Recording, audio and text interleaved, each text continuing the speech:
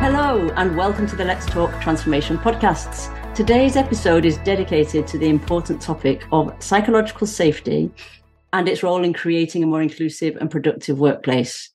I am absolutely delighted to welcome Carolyn Helbig and Minette Norman, co-authors of the Psychological Safety Playbook, which is due out pretty soon, 22nd of February, I think, but we'll speak about that later.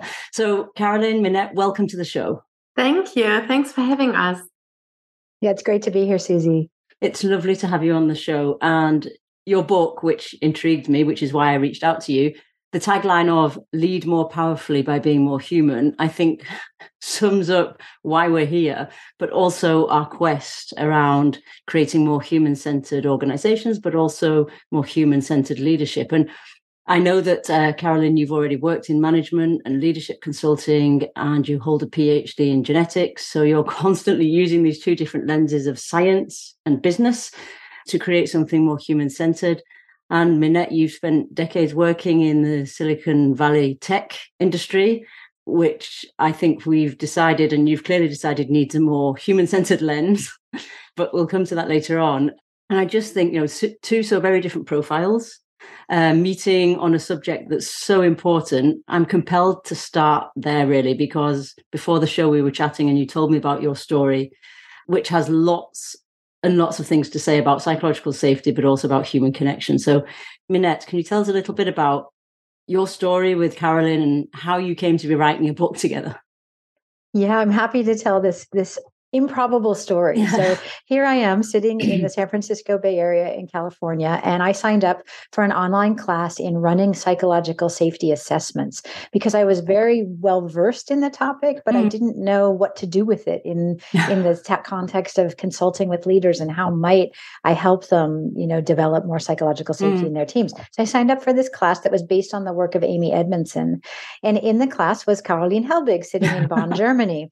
And we were in a small cohort within the class together. And we had some sessions where we were in a group of maybe 5 or 6. And I liked her a lot. I liked her outlook and it seemed mutual. And then one of our fellow students had a podcast himself and invited me on. It was a leadership podcast. And I was talking a lot about how I really believe we need to do more work on making the workplace more human and more inclusive and psychologically safe. And I was talking about practical things that we could do. And Caroline happened to tune into the podcast. And so I'm going to turn it over to her to finish this story. Yeah, I love this story. It's so brilliant. Absolutely. And I really remember this moment when I listened to the podcast and Minette sharing her insights, her thoughts. And I realized, oh, wow, it was not only love at first sight, but really shared passion and the shared approach. And even though we had so different paths towards what we are doing now is it's completely shared and completely aligned. And we think it's such a wonderful example of coming together, sharing the same motivation and bringing rich different backgrounds so that in the end, the product is even richer than one of us could have come up on their own. It is. And the best thing as well is that I was so not shocked. I was really surprised to find out that you haven't even met personally. And I think, that's a great example also of how you can create a psychologically safe space on a screen, because during COVID, that was the big question. Can you reproduce and create psychologically safe spaces without actually meeting the person? And I think you two are both living examples, as is your book, of what you can create if you're intentional about how you create that space. Yeah, absolutely. Yeah. We are living examples of psychological safety within our collaboration. And this collaboration also showed what is typical for psychological safety, that it's really something which grows over time. So one meeting at a time, and it needs time to grow and really develop. So we started out discovering, we are really aligned with what we want to achieve in consulting, in the business world. But then over time, it's really now a friendship, I would say, a cross-continental friendship without ever having met in person. I know, and that's just amazing. And I think it's a great example of how you can create these spaces so, in inverted commas, simply. So that's what I really liked also about your book is it's a surprisingly simple and light-hearted approach to a very complex, messy human problem. Let's put it that way. Yeah. You said it takes time. It does take time, but I know it was intentional, and that's an important word for psychological safety, but I know it was intentional that it be simple and light-hearted. So can you tell us a little bit more about the structure of the book and how it happened that it be full of illustrations and sort of simple plays? Minette, can you tell us a little bit about that? Sure. I probably have to go a little bit back to answer that question. Oh, feel free. Because I want to go back to how we started working together, which informed the structure and how we wrote the book. So when Caroline reached out to me after that podcast, I mean, part of it was the email that she sent me after she heard me on the podcast, and it was called Crazy Idea. And so I get this email. This is June of 2021. Mm-hmm. Is that right, Colleen? Yeah. It's 2 years ago now. Yeah. And it says Crazy Idea. And she said, I heard you on this podcast. We're really aligned. What would you think if we, I heard you say there's not enough practical material on psychological safety. What if we wrote something? And I think the word you used maybe was brochure or pamphlet. Mm-hmm. We were thinking of just something small. So we started working on a Zoom call, and Caroline set up an online whiteboard for us on Miro. And it all started in a way very playfully. And so I think that even that first meeting, just talking, putting stickies on a virtual whiteboard, brainstorming, everything was very experimental. And it was this question of what if we tried? What if we tried to write something? What if we thought about how we might structure it? And so all of this online brainstorming together led to this structure. And we wanted it to be as short as possible. So Caroline's word of either brochure or pamphlet was really what started it is, let's not make this big 300-page business book. Let's write something useful, right? That people could use accessibly today. And then how we really brainstormed together what we think the biggest pillars, what are the most important topics that inform increasing psychological safety. And, I think we actually got to 6 at one point, and then we said, let's cap it at 5. The 6th one will be for our next book. Like there's another book in here somewhere. But what we really thought would be interesting and unique is the idea that this is something playful as opposed to so heavy, right? Business books are often very heavy. The topic of psychological safety can seem very heavy, very academic. And we thought, what if we approach it in a very different way? And we came up with this idea of a playbook, and not just as a buzzword, but what if there are actually plays in here? And then we came up with the idea of moves within the plays. So and then we again, brainstorming, we got to 5 plays with 5 associated moves each. So basically the structure is 5 plays and 5 moves. So there are 25 moves in the book, and each of them stand alone. And that was so deliberate that we wanted to make sure you could jump into this book, pick one thing that you wanted to try. It was a fully self-contained explanation, and you could work on that. And then if you wanted to try something new, that also would be self-contained. So that's how we approached it. And it was very iterative. And even the writing process, we each said well, what if we try writing one of the moves each? So Caroline picked what would be the easiest one for her to write. And I picked what would be the easiest. And Caroline, you might want to describe how that all evolved. Yeah, and probably it was a great idea not to start with a plan, let's write a book. Yes. Let's write another leadership book. What we wanted to develop is really something to fill the gap. So there are so many books out there, and a lot of great books about psychological safety. The main one, Amy Edmondson, Fearless Organization, fantastic. However, for leaders who really embrace psychological safety, there was not so much guidance about the how. So they understand now, why should I do it? Why is it so important? But how can I actually do it? And that was exactly the gap we wanted to fill. And we wanted to fill it with kind of material to provide to our clients. Minette and myself, we have leadership consultancies. We are really consulting clients, and we feel the practical need and the need for practical material. That was the aim of what's now became our book and started as a brochure. Yeah, exactly. And we always ask ourselves how, because we know our audience, no one has time to read a book from A to Z. So it needed to be really concise. It needed to skip everything what is not essential. And that was the way we wrote the book. And it's because, Minette, you and I, we always had this person in mind, our reader, our future reader.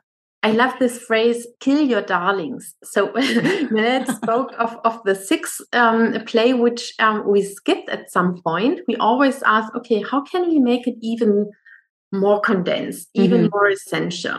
That's now the 5 plays. And they are also centered around those situations which we encounter during our leadership practice every day. So how do we speak? How do we listen? How do we run meetings? So very practical, and everything else is good. And it's great because we're talking about practice, and you're very clear about that it is a practice. So you said, at the beginning of the podcast, Carolyn, it takes time.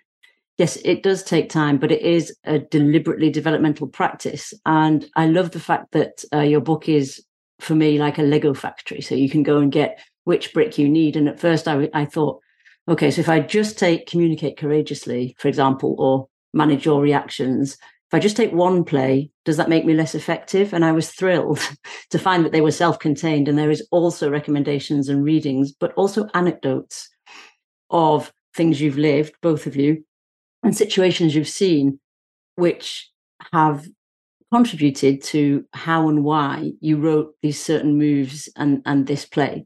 And I think it's very powerful because it gives permission for me. As I was reading it, I was thinking, oh, so now I have permission, if they're self-contained, to just do one. If I only have time to do one, I can just do one and look at what's next. But I do feel that for me as a reader, and I know everybody reads things differently, there were certain red threads running through the book, emotions of vulnerability, courage, curiosity.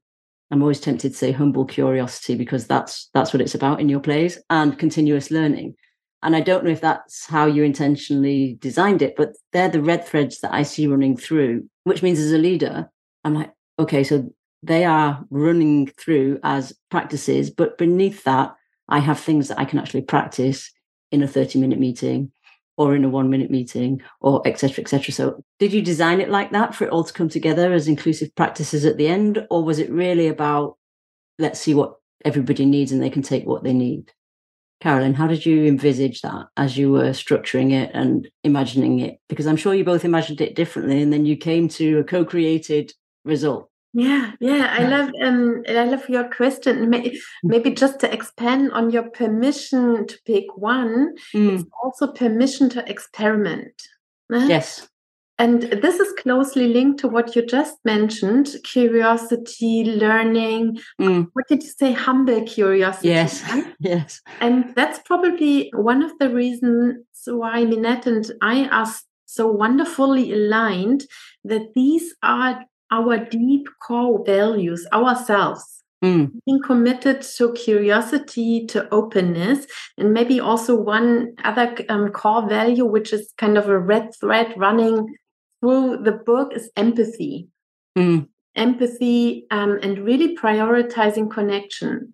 And I think that's one of the reasons why Minette and I why our collaboration is full of harmony, that we are really committed to those values. And it's not by chance that they appear in the book. However, it's not kind of the explicit topic, but of course, it's the values the whole book is grounded in. And empathy makes me think of, I often get the question, how do you scale empathy? Which is why I like the red threads idea. But coming back to empathy, which is one of your shared values, Minette, I see these plays as scaling empathy, or empathy at scale, whichever way around you want to put it. But was that intentional, or was it just, it was such a shared value and so present that just came into every play? I wouldn't say we intentionally said empathy must be throughout, but it was certainly in the back of our minds at all times, because really what all of it is about is human connection.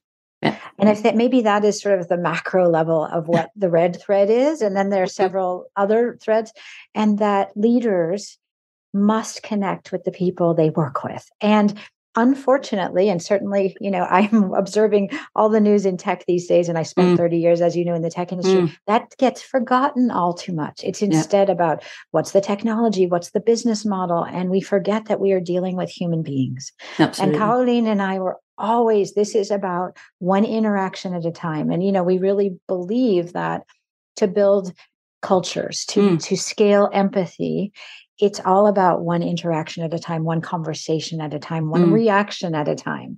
And so to get that sort of self-awareness of what a leader's responsibility is, that's what we were trying to bring through this whole book. And that each one of these 25 moves can improve and increase the empathy, the psychological safety, the connection with the people around you. So that was always top of mind. So I think the threads that you have picked up on, they were definitely there for us. And we talked about them all the time. And I think one of the places we actually say there's deliberate repetition in this book. And that was by design, because yes, curiosity, we could say how many times the word curiosity appears. It's a lot, because you need to show up with curiosity in so many different situations. And so all of that was deliberate. I would say none of it was accidental. But when you think about sort of like the higher level, that was just top of mind for both of us at all times. And, I think one thing that you mentioned at the beginning is that we practiced what we preached in the book. Yeah. And so when we would have our meetings and our sessions, there were definitely times where we disagreed, or where I felt an initial sort of triggered reaction of like, no, I don't want to do that. But then what I would do, and Caroline would do, and I think this was what was so cool about our interaction, is we were like, take that step back, take that moment to breathe, take that reflection. What am I reacting to here? Maybe this is some history I have with this topic, and maybe I could get a little curious about why we might explore doing this. And we played. As we met, we played around with different ideas, and we didn't use them all. And some of them were bad ideas, but it was all part of the experiment. And I think that really informed the book, because we were sort of living out what we were talking about.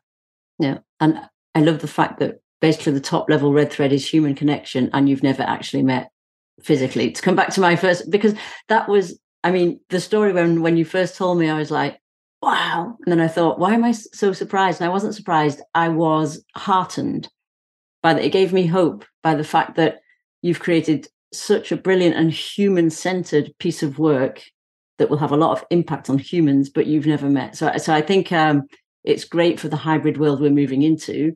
Some people with anticipation, some people with apprehension. I think we're all a little bit between the two, depending on what the hybrid model looks like. But I think it's great that the human-centered playbook has come from two people who have never actually met physically, although your minds have clearly met quite a lot, and the result is the playbook. And I think in interconnected worlds, and the more we get into an interconnected digital environment, the more we need what keeps us human. So imagination, emotions, creativity. And for me, psychological safety has always been like one of the foundational blocks of building an inclusive environment. So what do you think about that, Caroline? What does psychological safety bring to inclusion, or vice versa for you? Yeah, I am still thinking about your fabulous word, hope.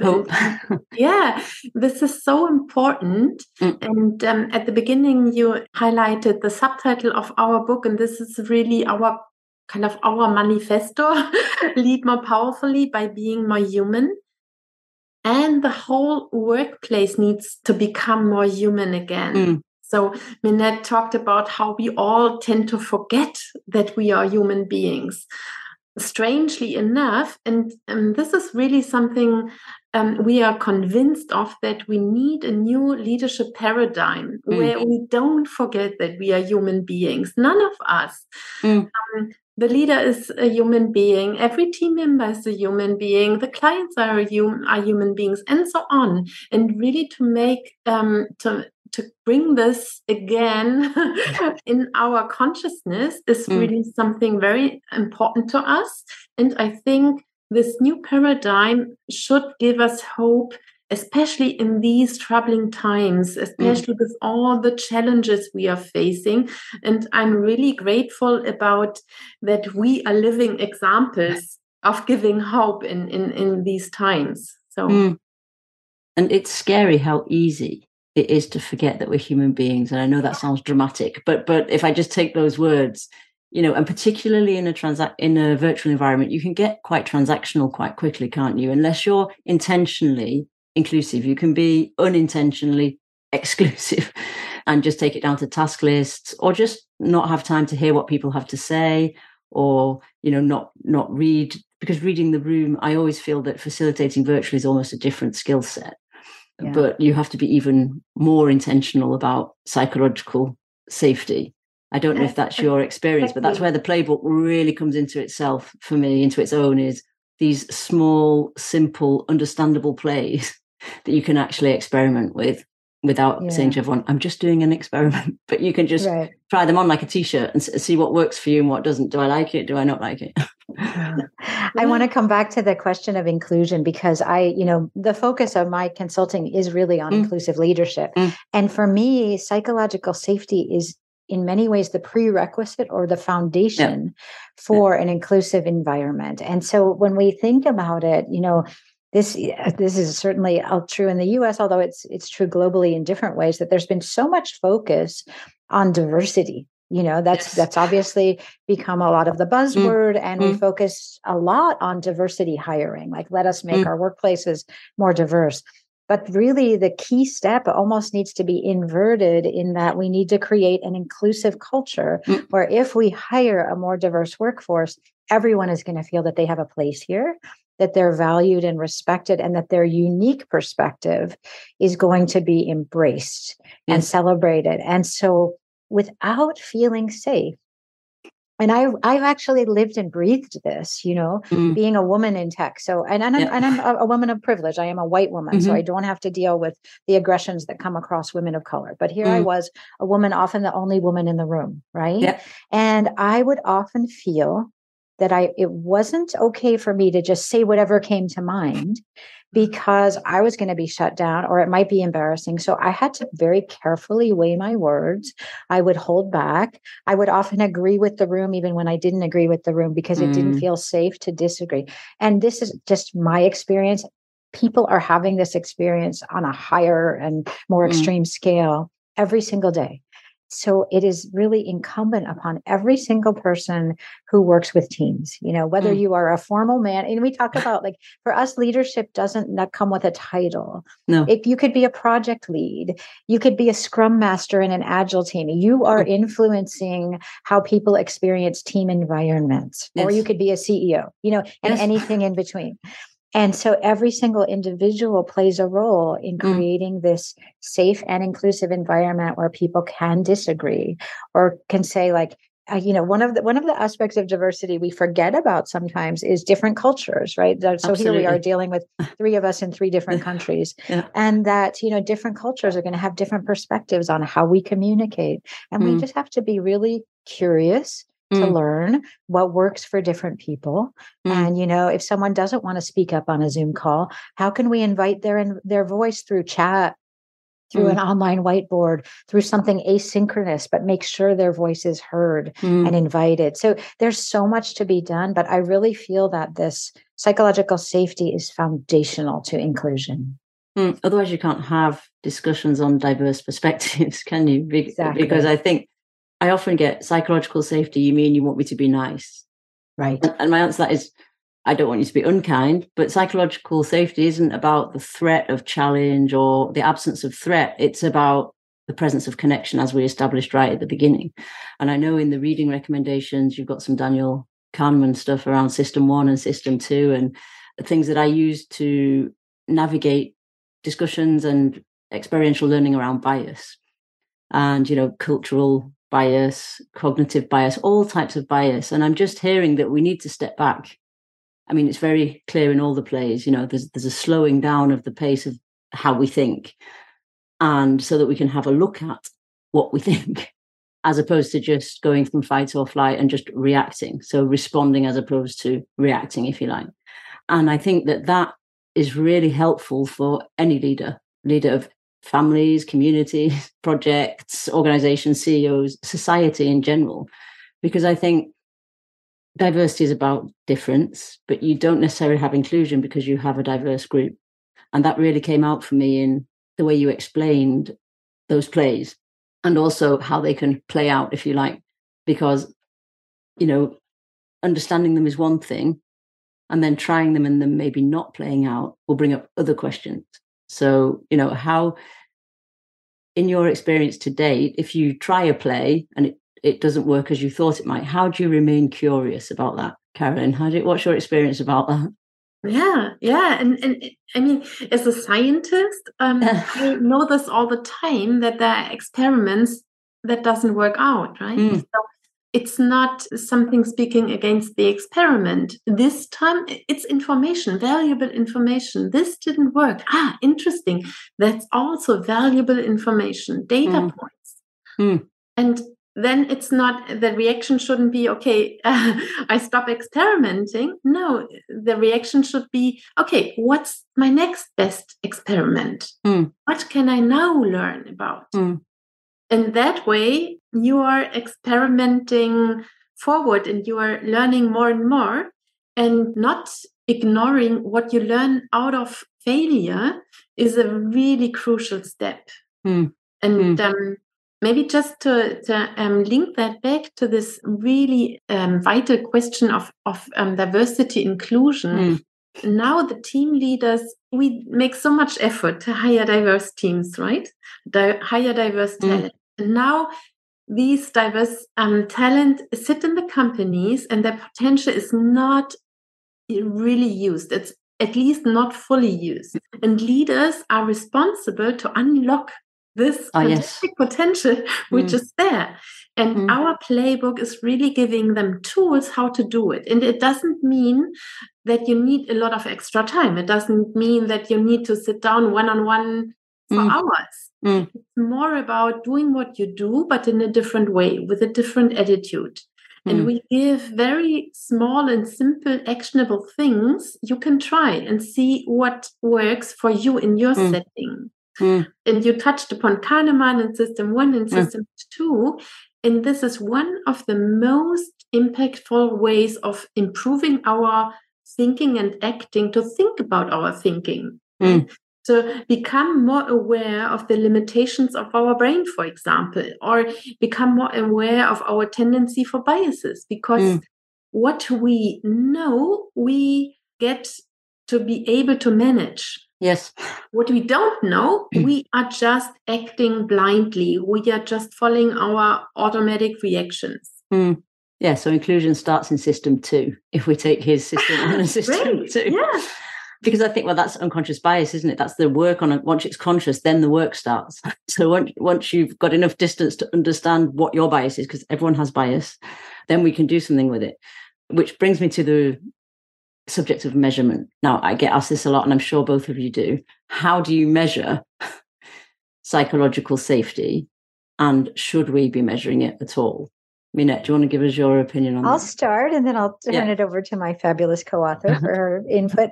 So it's funny because, we met in this class that was all about running measurements, basically. Yes. It was running these Fearless Organization Scan is the name of it. And it's based on 7 questions that Amy Edmondson developed in her work, The Fearless Organization. So we were both curious about learning, how can we measure psychological safety? And we signed up for this class. And we are now both certified in running the assessments. And here's what I think about it now, having gotten that education and run several of them with actual organizations, is that some organizations need data before they'll do anything. And if it's useful to them to run one of these surveys to say, oh, we are here at this point in time, we are at this level of psychological safety. Now we know how to take action. That can be helpful. I'm actually less of a believer in the metrics, honestly, because I feel like if it's useful for you as a starting point, that's fine. But really, it doesn't matter where you are. It's what you do to continue to increase and build and nurture psychological safety every single day, with or without a measurement. Yes. So for me, I feel like it's entirely optional. But if people feel like I need to know, I need a pulse, like a pulse check of where we are, fine, let me run this survey for you. But then I would say, do not stop with that. Just like any survey, they do all these employee surveys. And often I've seen in organizations, even I've been a part of, it stops with the data. Like, okay, here we are. We'll run another one next year or next quarter. What to me is important is the action you take based on the data. So if we say there's the survey that we run has these 4 main facets. So if there's an issue on inclusion, for example, that shows up in the data, maybe we really want to focus our efforts here on what can we do to increase inclusion, and let's, crowdsource some information on this, and let's work on that. So for me, the data can inform where we focus our efforts, but it must not stop at the data. It really has to be action oriented. And so for me, I don't want to go into a client engagement, for example, saying we're just going to run a scan and we're going to have a debrief conversation and then I'm going to go away. Because to me, that's wasted time and money for all of us. I think the real work is, now what do we do?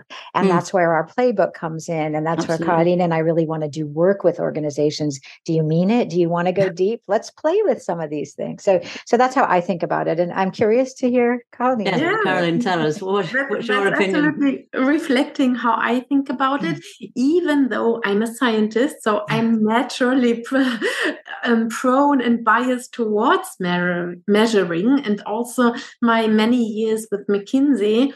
Really, that's professional bias towards measuring. But I also have this experience that measurements, sadly, often are just an excuse and all there is, and nothing more. So I just recently had a longer discussion with a big client here. They have great measurements and turned out that some leaders are really for longer time read in trust, read in really key parameters of collaboration, trust. I don't know how the other parameters. And then I ask, okay, what do you do? For me, that would be the starting point. Like you do in science, you measure something, and then the interesting things begin. However, they stopped there for years. For years, some leaders were known to be leaders to avoid because they are not paying attention to crucial parameters, even though they get this very clear feedback. So if you use data and parameters and measurements for an excuse not to do anything, that's really a bad idea. And instead, I also would advise to really go ahead and experiment, for example, based on our playbook, where you really, we offer a range of 25 really specific things you can do.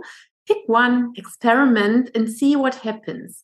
And if you are committed to measure anything, then what we saw working is asking your teams in a maybe anonymous way. You don't need to stick to this 7-question scan. But for example, having feedback after meetings. If you really want to commit to run your meetings in a more inclusive way, it's a good idea to ask people if they did feel included. If they did feel I could speak up with disagreements and so on. So, Minette, you mentioned those meetings in the tech industry where you felt I couldn't disagree with the room, right? Had you had such a feedback afterwards, things could have surfaced and things could have been addressed. But that way, nobody knew about that, maybe. Yeah, exactly. That's the scary questions, though, isn't it? Because often they're followed by a courageous conversation. Did you feel included? Yeah, which people mostly want to avoid, right? And that's why we have communicate courageously as our first play. Like you have to go there to those uncomfortable subjects and really just work through the discomfort. Yeah. And maybe that's a measure as a leader of how willing I am to either experiment or to intentionally step into an uncomfortable place to further the conditions I create for my team. and for my organization. Maybe that's a measurement. Yeah, and the more you strengthen the connection, the easier it gets to discuss those uncomfortable topics. I'm a little bit intrigued because you mentioned a book 2. So you've already got a 6th play that maybe is going to go into book 2. Tell me a little bit about book 2. Actually, we are still working on our crazy idea Miro board, and we have a simmering pot there. So a frame called simmering pot, and we have a bunch of rich ideas in there. One, and probably that was planned as play 6 because it's such a crucial situation at work is feedback. Yes. So how do you handle feedback situations? However, now having made progress, we also have many more ideas. And I can imagine.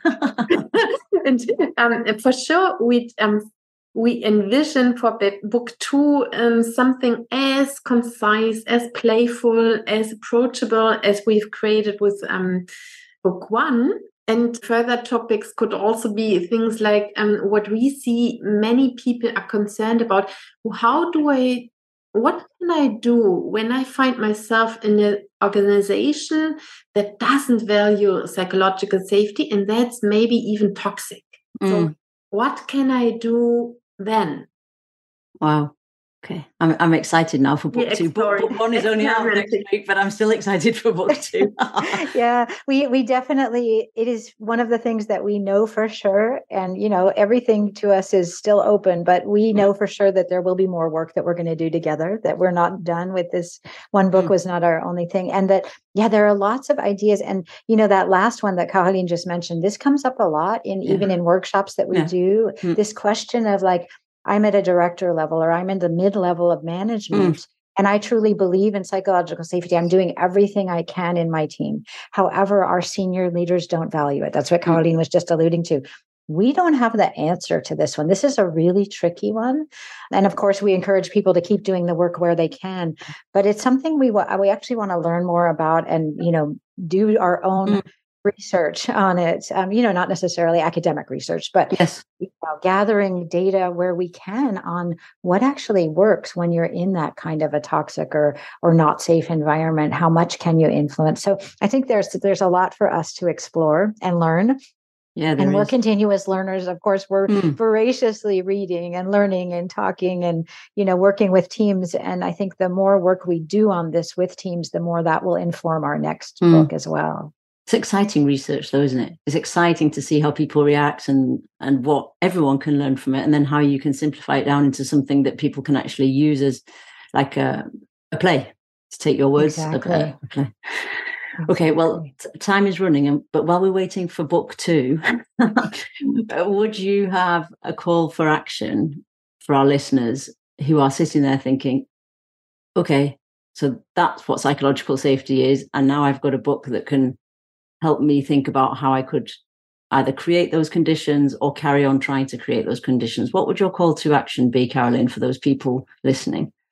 Yeah, first of all, maybe go to our website, the psychologicalsafetyplaybook.com, and really explore the resources we offer. We offer, for example, a sampler chapter. We offer an overview, a glimpse into the book, and so on. So you'll find rich material there.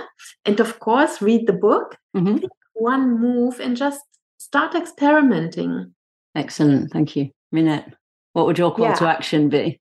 So I'm going to add on. So and the website and the book.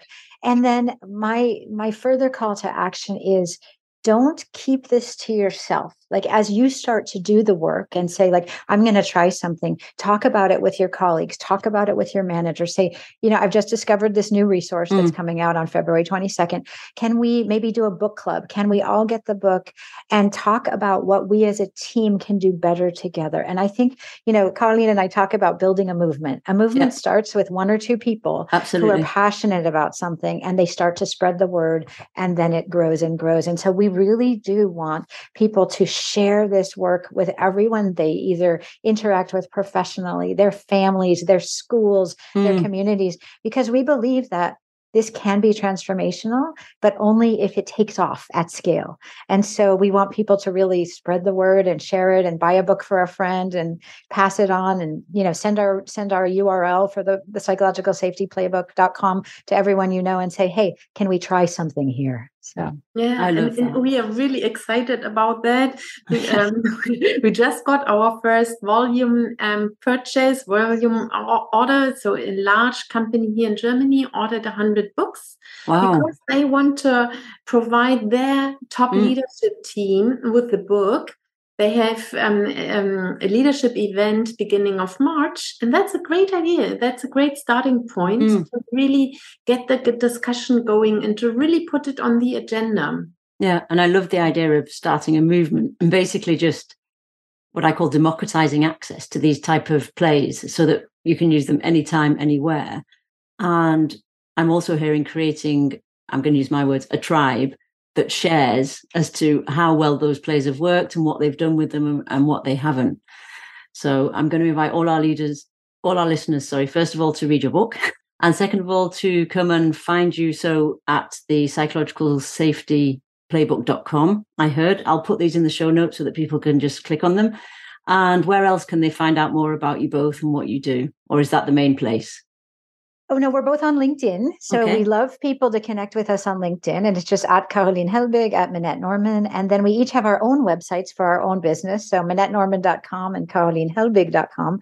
But, LinkedIn, connect with us, follow us, interact with us. We want, as we said, we want to keep learning from everyone's real world experiences and increasing the knowledge out there. So, yeah, we really encourage people to get in touch with us. So please. I think LinkedIn is a great platform. And also we talked about our simmering pot and ideas we have in mind. So we really are open to your ideas, your experience. So please go ahead, share with us. And we are really eager to throw your ideas into our simmering pot. Yeah. Excellent. So I'll leave our listeners with the call to action to also throw their ideas, however crazy, into your simmering pot. Please. And I think this podcast is an example of how LinkedIn can work very well, because that's how I contacted both Caroline and Minette, because I was interested in finding out more about 1, your work, 2, you, and 3, the playbook. So thank you very much for coming and sharing your stories, your insights, and your playbook with us. And it's been a great conversation. Thank you very much. Thank you so much, Susie. Thank you, Susie. Thanks. It was a pleasure. Likewise. And I'm waiting for book 2 now. Let me know when it's ready. Working on it. Yes. Thank you very much. Thank you, Susie. We hope you enjoyed this episode and the insights and learning it gave you. And it's bye from me for now, and see you soon for the next episode of Let's Talk Transformation.